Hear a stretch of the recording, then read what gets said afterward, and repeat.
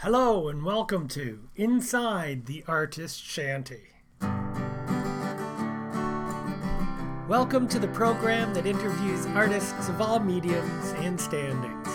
From writers to actors, painters to musicians, we explore their craft, passion, struggles, successes, and what keeps them going and doing what they love. My name is Colin Frizzell and I'll be your host this week, Inside the Artist Shanty.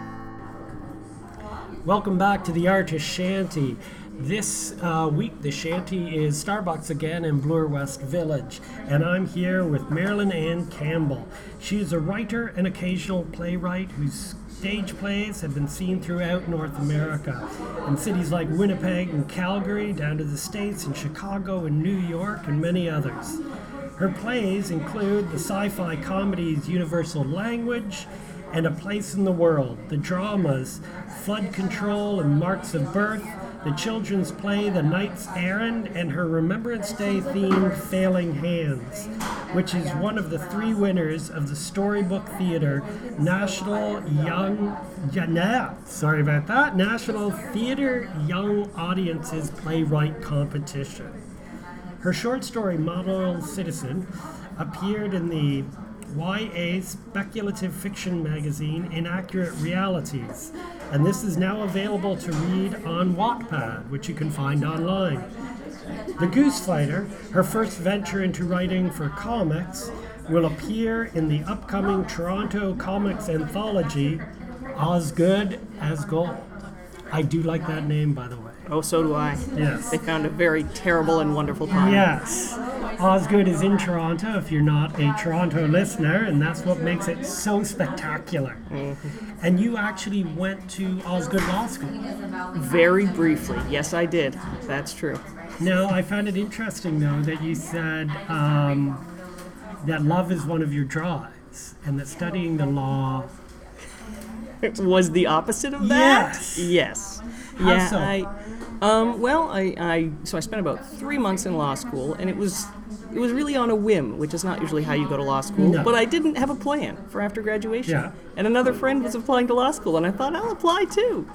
And got in. And I was sitting in classrooms, and they were teaching us the formulas for how you calculate, for example, in a corporation, the cost analysis of how much will we get sued for killing people versus how much will it cost us to change this? The bean counter. Yeah. And then there were many classes with that kind of content, and I just thought, no, I can't do this. I sometimes think now, if I'd had a reason for doing it, if I'd been like, I'm on a mission to change the world with my law degree, I probably could have stuck with it. But because I was just like, this will be interesting, and then it was not the kind of interesting I wanted. Yeah. It's kind of like fiction writing heightens your empathy. And reading fiction, it has been proven, heightens your empathy. We're going into something like that, you have to remove all empathy. People become numbers. Yeah. Situation. Of course, then you get around to where you can use the empathy of juries to try to. So storytelling can certainly come into it later. But there's a whole lot of it's very different. So were you interested in writing before law school? Oh yeah. I think so many people. I was writing when I was a kid. I was writing short stories and all that stuff. But I had done some casual playwriting, I guess you'll say, and then I actually studied screenwriting when I was at York. But it was just one of those things where I didn't have a set. I wasn't like, here's the movie I'm going to make when I graduate. I didn't have here's exactly what I'm going to do with this ready to go. So I was sort of still like, maybe I'm not done with school yet. Maybe I want to learn more things. And that led to law school, and that was a terrible idea. But I'd been writing. So what had you studied at York? So when I was there, the program was called Fine Arts Cultural Studies. They have since changed the name because it was a terrible name. Yes. Because nobody knew what that meant. And everybody, when you say that, people think, cultural studies, you're studying culture, from different areas of the world. But that's not what it meant. It just meant interdisciplinary fine arts. Oh, that's what they now call it. Okay. So my degree says something different, but it was interdisciplinary fine arts, which I did because that was it. I knew I was interested in writing, but not strictly for one field. I was like, I don't know if I want to be screenwriting, or do I want to be playwriting, or do I want to be writing books, or do I want to be writing nonfiction? So interdisciplinary seemed like, well, I can dabble like in different, rather than going into theater or going into screenwriting. It was very unusual. Almost everybody in the program, that was what they offered you if you weren't quite good enough for the so like you apply to film and they'd say you can't get into film this year, but you can do cultural studies if you want. There was only like 3 of us in the program who actually applied for it. It might be different now, but at that time in my year, there was like 3 of us who were like, we want to be here, and everybody else was trying to get into the other program. So, yeah, but you're still doing the interview. Like, you're still writing multiple things. Oh, you're yeah. doing the plays, you're doing the screenplays. Now, playwriting is your main focus. Mm-hmm. And many of your plays are... Now, is there a reason for that? Frankly, I'm one of those people who just sort of... interesting opportunities come up, I go with them. So playwriting was sort of the one that I got into the easiest after school, and that led to more things, so I've just kept doing it. Because that's where I keep finding new opportunities. And new audiences. So, yeah, and new audiences. So it's not, I have no, I'm still interested in screenwriting. I have 2 half-finished novels, more than half. 2/3 finished novels that I'm like, one of these days I'll get back to you, but then I keep seeing playwriting things come up that I do those first. Now, a lot of your plays are one acts. Yeah. Is there something in particular about the one act that you... I don't know. I think I do like a kind of a compact story. There's nothing wrong with obviously 2 acts and longer things, but a lot of my ideas are really distilled. I want to explore this one thing. And to turn it into a 2-act, I'd be finding stuff to add. So instead, I just write it as a 1-act and go But from you there. are doing it. One of your works in progress is a 2-act. Is it your first? I've got the name here. I don't know. Yeah, I'm like, which one are you thinking? Oh, wait, I think I know what you're talking about. From my website. Well, so Yeah. Failing Hands, first of all, Failing Hands was also written... Because it's written to be able to be done in schools, it was written flexibly. So basically, there's a spot for an act break, but it's still shorter than you would consider most full-length plays. It's Inheriting James? Inheriting James, yeah. So that is similarly, that is what would be considered a shorter 2-act. It's longer than a 1-act. It's written so that you could do an act break, but you could also do it without, if you wanted to go straight through. Yeah, I guess the play ends up whatever length it ends up. Now, with the playwriting, though, like, as opposed to the books or screenplays, I think you get to, as a playwright, you get a bit more, you get control in the book writing too, but with the playwright, you get to workshop it more. So it's interesting. Playwriting is often thought of sort of it's the one that's the writer's medium, Yes. like compared to film, where you write the script and you send it off, and it's probably going to get changed, and unless you're making it yourself. And people talk about playwriting's the opposite of that. And it is in many ways, in that, people don't, or people are not supposed to, change lines or rewrite or anything like that. But for me, at least, so much of my work has been done in other cities, not here, that I'm rarely actually involved in, I shouldn't say rarely, but half the time, but half my plays have been involved in the workshopping process. Other times, I just send it out, and I'll get and I'll tell the directors or the producers, feel free to email me. I'll get a couple questions, but then, and I have this ridiculous thing where I travel to see all my plays no matter where they are.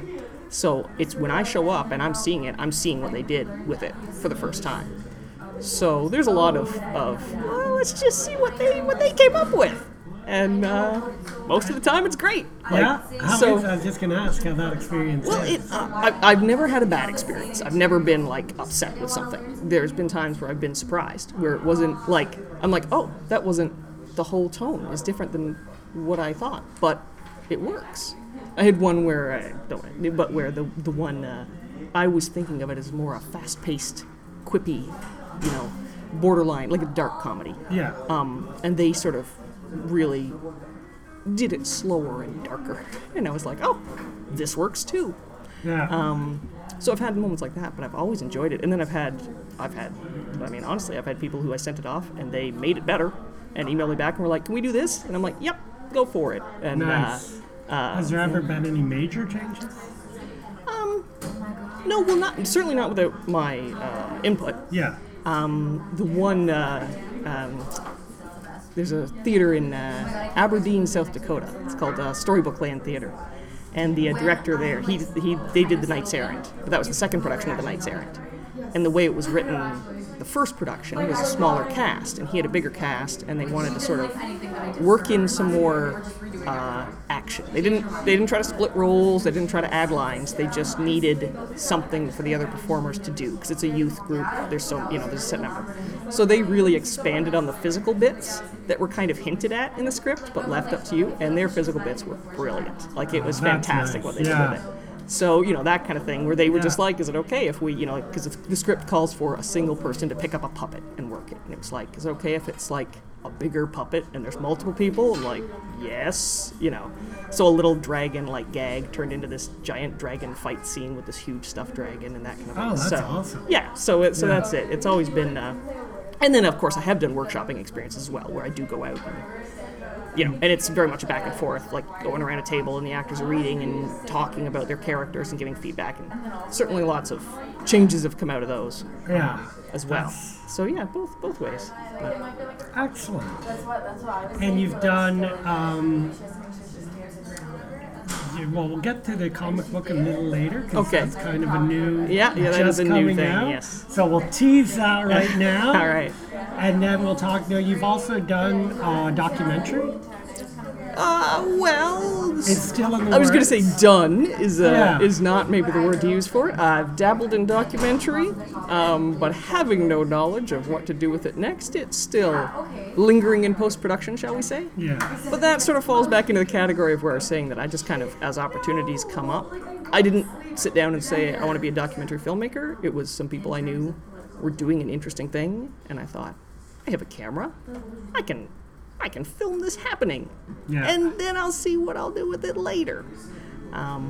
So yeah, hopefully we'll still wrap that up at some But point. you've got a fair amount.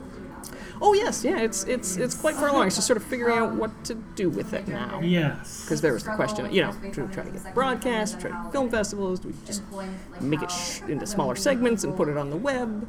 So, And that's a whole other part of the artistic process. It's you've got to focus on getting the project done, and then after that you've got to, unless you're lucky enough to have the team behind you that takes care of that business part, Yeah. you've got to switch hats. Yeah. And you've got to do so while you're working on other projects like the comic book. Now, this was your first time doing the comic book? yeah, I well, actually, it's funny. At York, while I was doing fine arts cultural studies, there was an opportunity to make up an independent study, which is just, I don't like any of the courses you offer, I'm going to make up my own, which not many people took advantage of. But I made up my own course on comic books, but it was sort of about the history and the social impact they've had. And that was, this is a while ago now, so it was like the idea of Mouse, and I don't know if you're familiar Yes, with it. Comics had sort of just started being talked about in a... Mouse is a graphic novel about where the Jews are the mice and the Nazis are the cats. And it was one of the first ones, I think. You would know more about that. Well, so it was one of the first ones I think that got noticed widely as the idea that comics could be exploring things other than superheroes. People want to look it up. Mouse is M-A-U-S. Yes. Yes. Yeah. So it was I studied comics, I guess, in university. And at that time I briefly thought about, maybe some of these screenplays I'm working on would work as comic books. But I didn't, same thing, nobody I knew was making comics. I didn't really have it, so it was just a casual thought. And then now, again, I just saw there was a call on Twitter for Toronto-inspired comics. And I thought, I could probably do that. And just started... Volunteer. Yep, so I just, looked up, and that's it. So I've read a lot of comics, but I just had to look up the formatting, like how you write for an artist, as opposed to, writing prose or even writing stage directions, and just how all the formatting, that kind of stuff works. Well, the formatting for graphic novels and such is fairly similar to that of screenplays and plays, much more so than like a book. Oh yeah, certainly much more so than a book. Yeah, you have to think in. It's the idea of instead of thinking in scenes, you have to think in pages, because where your frames end, your last frame on that page, you want people to want to turn the page. So it's like you're thinking about how much, where's the story going on this page, and then when you turn the page, like what's the first thing that hits you. So you have to sort of think visually as well, obviously. And you sort of lay it out frame by frame. Yeah, I once had to do I was offered I won't name names. I was offered the chance to do a presentation on how to do a graphic novel. Okay. I have never done a graphic novel. I'm not 100% sure why they asked me. As a local writer, they wanted to get me into the local book thing after some kerfuffle. And so Liam O'Donnell, who had been on the show, because again, an opportunity came along, it paid, I said yes. Liam O'Donnell is a graphic novelist on the show that appeared on this show. He was friends with mine beforehand. I knew he did lectures on graphic novels. So he was kind enough to send me his lecture, to which I presented. So they got a lecture from a professional graphic novelist. Just told through me. Hey, well. So it worked out for everyone. Yeah, everybody's happy. After, yeah, it's a fascinating and a growing. Like there's a lot of the comics and the graphic novels are getting much more respect than they used to. Yeah, I think so. And I think a big thing is that people are recognizing that they don't have to tell only one kind of story.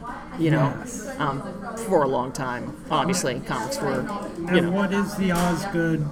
As good as gold. Osgood as gold. Osgood as so gold. this is the Toronto Comics Anthology Volume 5. So this is the 5th time they've done this. It's TO Comics Press, comics with an X. Okay. They also own the URL Toronto Comics Anthology if you want to have a look. But so the first 3 were just Volume 1, 2, and 3. Number 4, I just have to get the other pun in, was Young at Heart. Young spelled like Young Street, and now we have As Good as Gold. Very nice. And they did do a mini in between there as well, so I forget which ones it was in between. But so they've done this a bunch of times, and the idea is it's the stories don't have to be set certainly in real Toronto. There's a whole lot of fantasy and sci-fi and reimagining and all this, but the stories have to somehow relate back to Toronto, and the creators have to have some connection to Toronto, either be living here now or be, from here originally. Okay.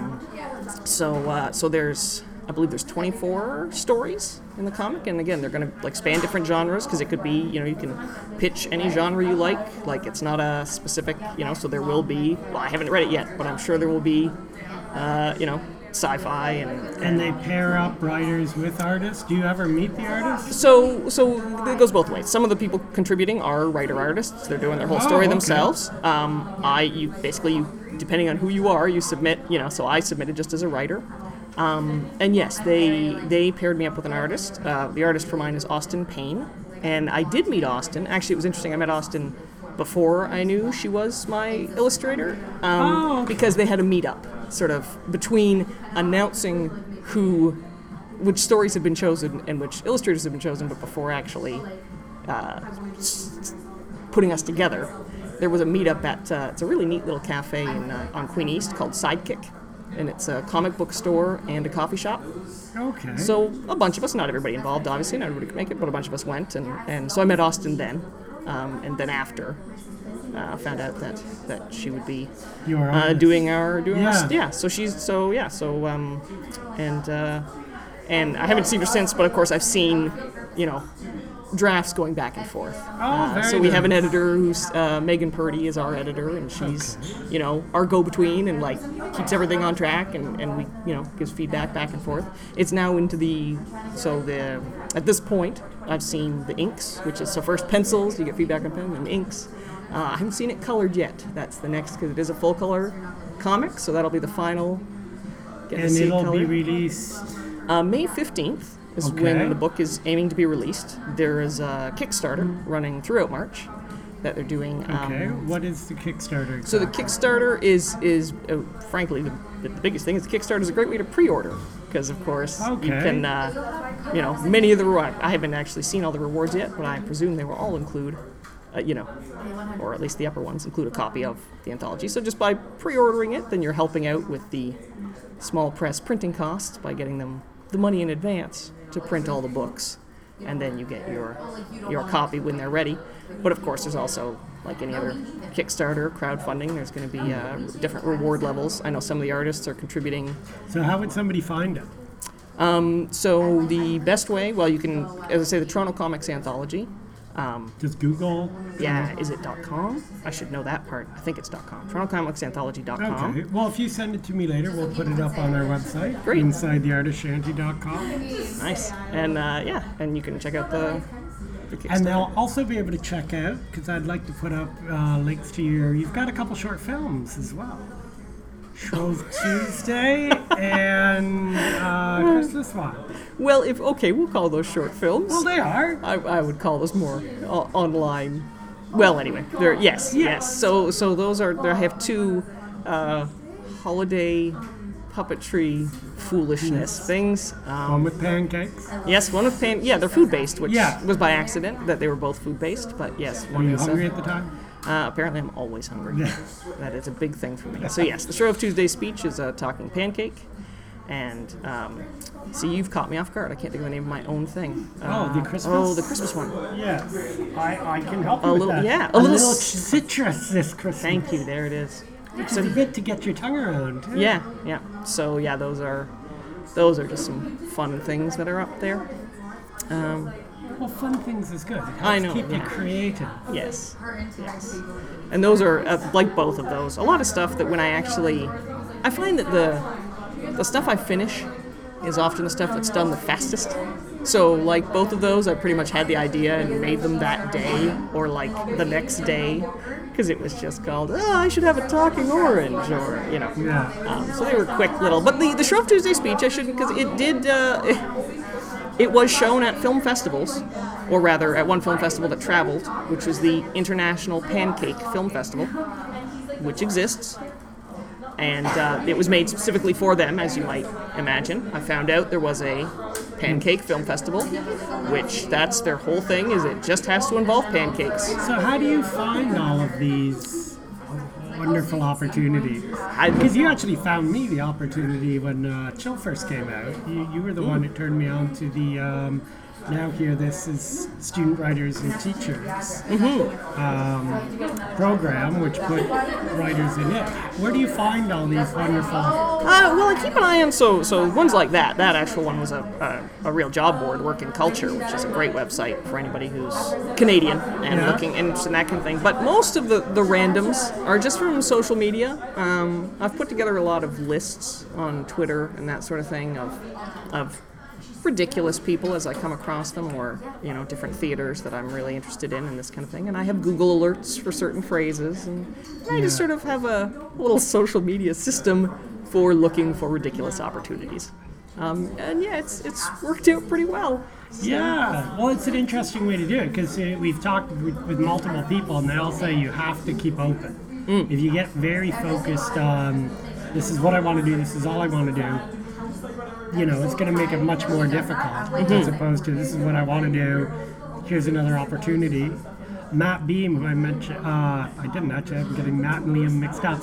Matt Beam is a YA author, he's also on the show, and when he was doing a presentation, somebody had seen his photography, because he did photography on the side, but more of a little more than a hobby kind of thing. And they said, would you be interested in doing a book with me as a photographer? And they ended up doing a couple. Yeah. It's that thing of keeping up. But you've got a way of actually seeking them out and finding these little niches and just going with it. Yeah. That's well, great. and I do both. I mean, hey, if anybody ever comes up to me, I also, I'm big on the on anything, the ridiculous time-based challenges. So like NaNoWriMo, and there was an old one, Script Frenzy. They don't do it anymore now. But I also sometimes just use those. I did like the 3-day novel. So do you write better under pressure? I don't even know if I write better. I just get it done. Whereas if I have all the time in the world, I will keep tweaking and tweaking and tweaking. Yes. Or being like, it's not quite ready. You know. So And yeah, you that's can over-tweak. you definitely. Yeah. But like two of my, in fact, really like I had, so my first outside of school, like, and fooling around with my friends, I had one 10-minute play produced that was just random. But like, and I mean, it was certainly my first production, but it was a very specific thing. My first just, here's a one-act play that I wrote and sent it out, was something that I wrote for the Toronto Fringe Festival's 24-hour playwriting festival, or playwriting contest, I'm sorry. Okay. And it didn't win the contest, but I wrote it. I wrote this one-act play in this 24 hours, and when it was done, I was like, well, it didn't win, but I really like this. And started looking, for a place to submit it. And I really didn't change much of it. Like, I fixed my typos and stuff because it was written in 24 hours, but there's just a few tweaks. And I submitted that to a festival in Winnipeg, and they got accepted there. And then same thing, another one that I wrote for a different 24-hour playwriting contest was the one that was done in Hamilton. So I find that often they come out fairly complete, and it's like they're pretty close to ready to Because you go. don't win those competitions doesn't mean that it's not good and it's not worth pursuing. Yeah. Oh, absolutely. And sometimes people who win those competitions, or any competition, isn't always, like, I'm thinking a lot of the reality shows that have the people that don't make it to the last round sometimes go a lot further than the ones that do. It's a whole different thing to winning a competition than there is. Well, and I think because with those, like, especially the first one, like, sometimes it's not the contest, whoever's running the contest. Yeah, it's their audience, but also like who their audience is going to be eventually. If it's a contest to produce something, they might not match with what you wrote for that particular contest. So it might not be like not winning. That's doesn't a good mean point, yeah. they didn't. Doesn't even mean they didn't like it. It just means it's not It doesn't fit their thing. If that's part of the contest, it's some sort of production slot or something like that. So I never take not winning as any sort of indication. Now, with your unproduced plays, is there one in particular you would like to see more than the others? Ooh. Well, I'd like to see. So, Failing Hands won the contest and got a workshop, but it hasn't had like a fully staged production yet. It was done as a reading with a little bit of movement, and so I'd love to see that one done. Now, what is it? That's your Remembrance Day one. Yes, yeah. Now, what exactly is it about? So it is aimed at teen audiences. Just as I said earlier, it was designed to be able to be performed in schools or outside. And it's a 3-person play, and it's 2 students who are working in a nursing home, one volunteering, one by choice, one not by choice. And there's a resident there who has dementia, and as her dementia progresses, near the start of the play, she begins talking about serving in World War II as a nurse, which nobody knows because she doesn't talk about it. And it's only as the dementia becomes, and she starts getting confused about where and when she is, because she starts thinking the nursing home is the hospital.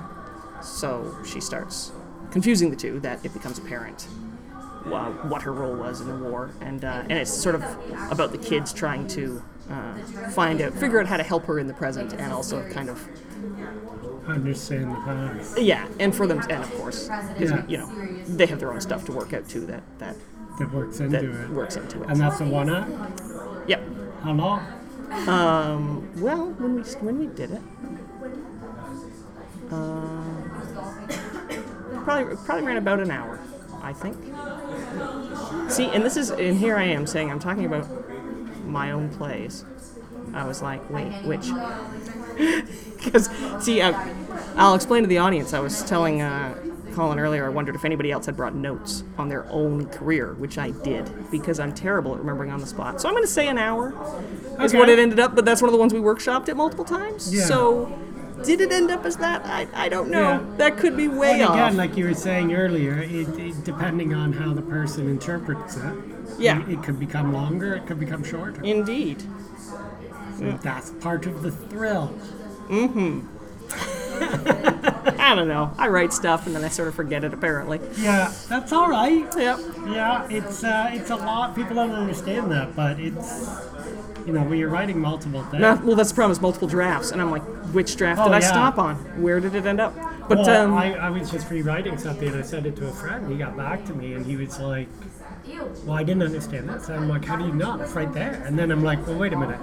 Oh, wait, no, I took is it that still out. right there? Yeah. No, Okay, it's I'm gone. going to have to put that back in then. I thought it would I don't know if I thought it'd be self-explanatory or if I forgot when I edited one part that I had to go back and tweak something else. And sometimes it's hard to know.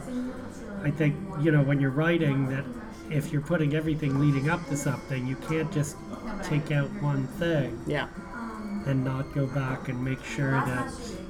See, And I have seen films and such made where, where you think maybe they, yeah. well, I've actually gone in on some DVDs, and there's one film in particular. I think it was called The Mexican. It was about a gun with Brad Pitt was in it. Whose name I'm blanking on from The Sopranos. And I really liked the movie, and then it just kind of fell apart partway through. And I'm like, I don't understand what happened there.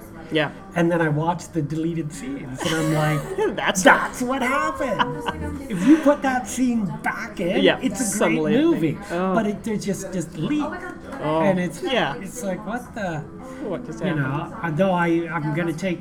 I don't think that was a writer's choice at that point. No, so- well, and that, yes, that is Yeah, a but it factor. was- But yeah, you can easily get lost in your own multiple yeah. drafts. And, Yeah. Yeah. Especially when editing, because you're like, this is slowing it down. I'll take it out and move on, and then it's slowing it down, but it's kind of necessary.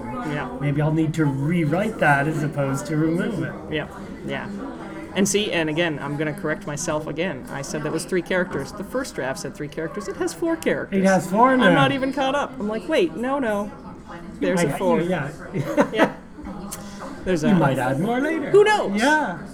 The other one that I would like to see done, but I have to figure out how to solve the problem with it, is Inheriting James that you mentioned. Yes. Which I forget. Were you at the reading of that, or was that before your with the St. Lawrence Center?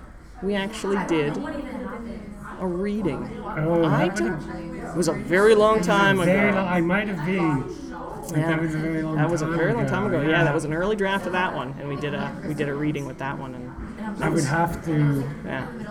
But it was. I'm at a point now where I'm sometimes halfway through a film, and I'll Yeah. go, hey, wait, I've seen that. yeah. Well, and as I say, I was like, I think you might have seen an early draft of that. I mean, it's Yeah. changed since then, obviously, because Yeah. that was a very long time ago. Was it in the upstairs? Yeah. Yes, I think I was probably there. Yeah. And that was a case of where we were just casting with the people who worked there. Yeah. And I thought it was a fantastic cast. I'm like, can I just take you guys and Yeah, go and put and this go play and run on? with Yeah. it. Well, there's a lot of talented people at the St. Lawrence Center. There was, yeah. And I'm sure Yeah, there still and is. yeah. I'm not there anymore. Oh, I yeah. shouldn't say past tense, but Yeah, I'm sure there I'm is. not there anymore, so I don't know them. Yeah. But, yeah.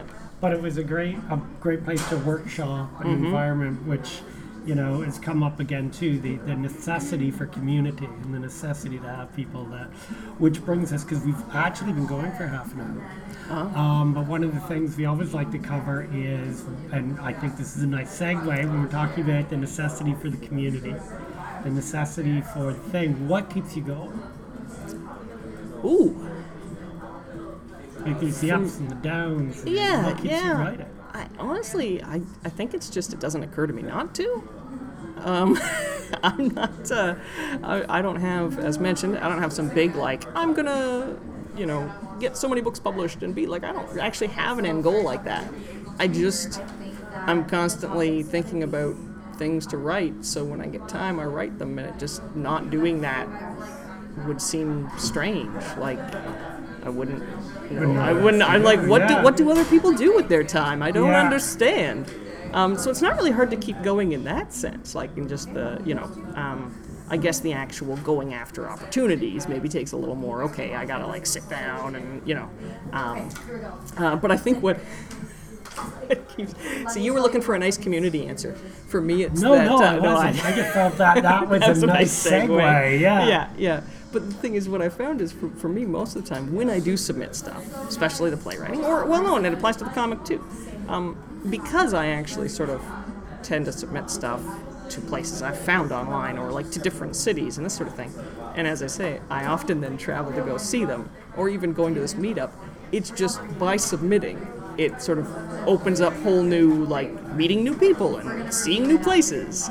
So I kind of use the writing. It's like I sit at home and, mostly I actually write by myself. Like, I don't have a regular workshop group or anything like that. Yeah. And then when it's at a point where I'm, like, ready to send it out, then I send it out, and then it's like, and then I get to go and meet all the people who are now Doing interested it. in it, and I get to go and, Do you ever show it before it's complete? like to, To anyone? Not, I don't mean before it's complete. right, But I right. mean before you've got the beginning, the middle, and end, and kind of. Not usually. I mean, Yeah. but it's not like I have some big, like, fear of that or something. It's not like, oh, nobody can see it till it's done. It's just because I'm not really involved with the writers group or anything. Besides Steve, Yeah. my partner, I don't know who I'd show it to. So I just work on it until I Yeah. feel like it's now, Ready. ready to go out in the world. But And how do you know? well, that's the problem, isn't it? As I say, when I can tweak Yeah. forever. So it's when the deadline that the thing I want to submit it to is coming up.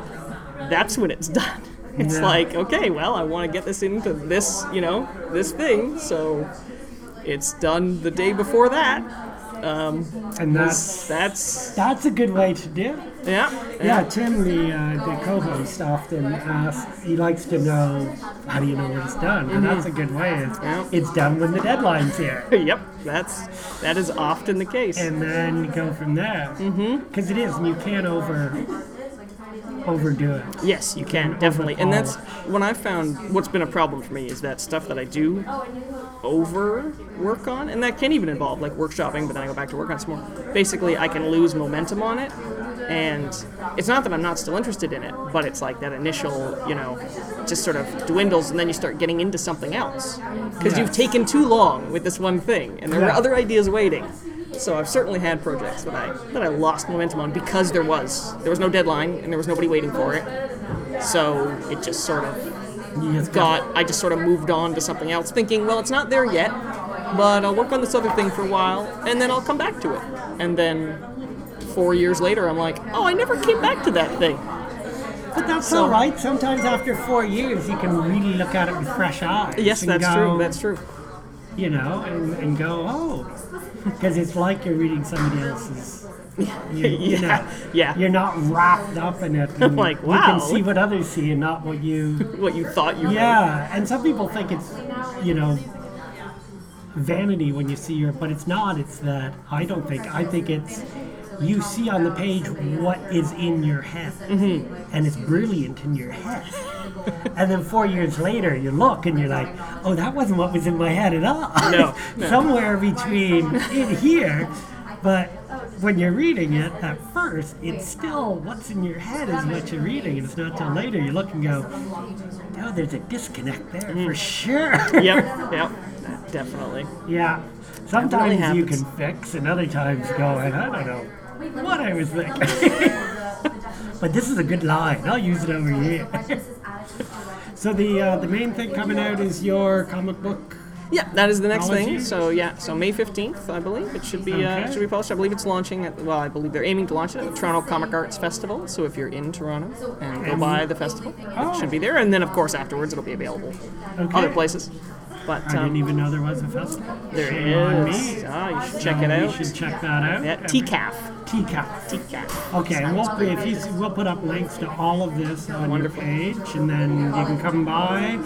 We'll put up links to your website too.